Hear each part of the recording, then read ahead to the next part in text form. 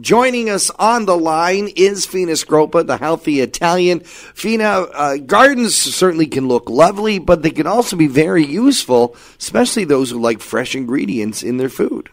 Oh, yes.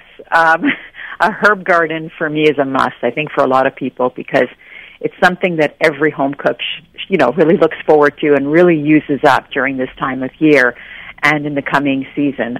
So it improves taste from, I say from meh to magnificent, because really a little goes a long way, right? It minimizes sort of those flavors that we tend to lean on, like salts and sugar, when in fact herbs can enhance a meal without any of the not-so-good stuff. Yeah, it's interesting how you can substitute, it's not the exact same taste, but it's a taste that is still delicious. 100%, and it adds color and it adds texture and all those wonderful stuff. So, do you want to hear about some of the herbs that I'm planting? Yeah. I'm more interested in what are the easy ones that are easy to grow that are going to be the most useful in the kitchen. Okay, so that's kind of where I like to go, because if it's, a lot of us don't have green thumbs. A lot of us, we don't know what the weather patterns if we've got a short growing season. Mm-hmm. So we want something that obviously grows abundantly, grows quickly. If I cut a stem off, I know that in a couple of days' time I'm seeing a bit more growth. So a couple of my go-tos. Basil for sure. Basil is always something that I really, really love for a lot of reasons. It's aromatic. It has a subtle flavor. It livens up lots of dishes from sweet to savory. So things like a lemon sorbet. It can be a bit potent, so you do have to be careful if you're putting it in something subtle like a sorbet, but it can be a star attraction, like it can be the bulk of what you're putting in a pesto. It livens up like a panzanella, which is a red tomato salad, or a caprese, which is very much so the color star of that dish when you're having bocconcini cheese and tomato. And it grows quickly and abundantly. Parsley is one of those things that pairs well with basil. It has, I call it the ultimate versatility herb, because you can go, and there's different varieties of it too. I mean, as there are, but with basil, there's curly, softer, what we call the curly parsley. And then there's the flat leaf one, the Italian one, that is a bit tougher in the leaf, but it's a bit more robust in flavor. It tends to be used when you're simmering something, or something that cooks a little bit longer so that it holds better. And it's great chopped in tomatoes. I love it on the barbecue when I'm grilling fish in like a fish pouch with tomatoes. I mix it with that basil sometimes for a pesto to balance out the flavors.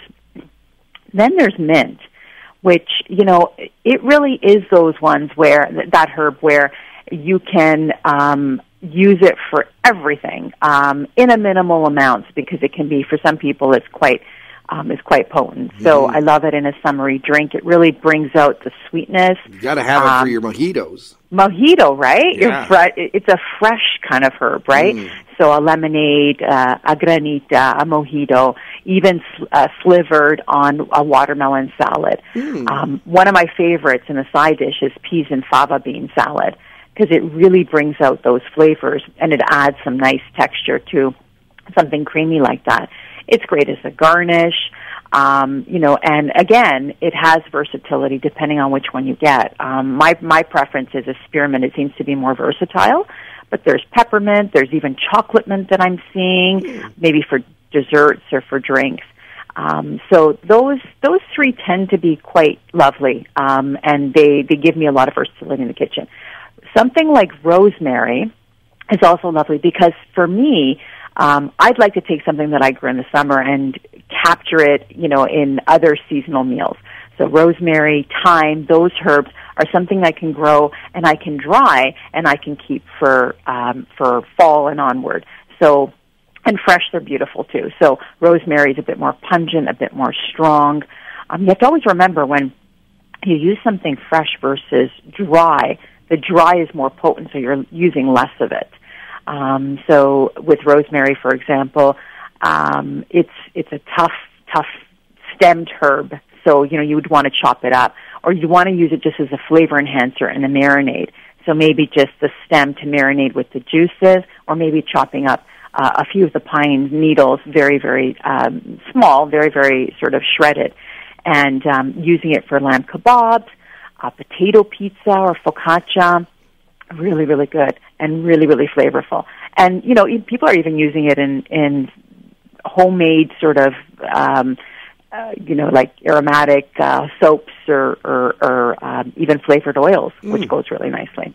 And time? Yes, sorry. Sorry, Fina. I was just saying, a lot of people are wondering, how do you use these things? Like, for instance, do you just wash them and use them? Do you chop them up? I guess it's different depending on the herb or the spice. Well, I'm glad you asked, because for the tender greens, you want to place the greens in a bowl or a sink, and you want to fill it with water. Avoid running water because it can bruise those delicate leaves. You're just swishing the greens a little bit with your hands to remove the fine grit. You're letting the grit kind of settle, and then you're taking the greens straight out of the water, placing them in a salad spinner, and putting them in a clean towel. You're spinning them just for a few seconds to drain, like between rotations.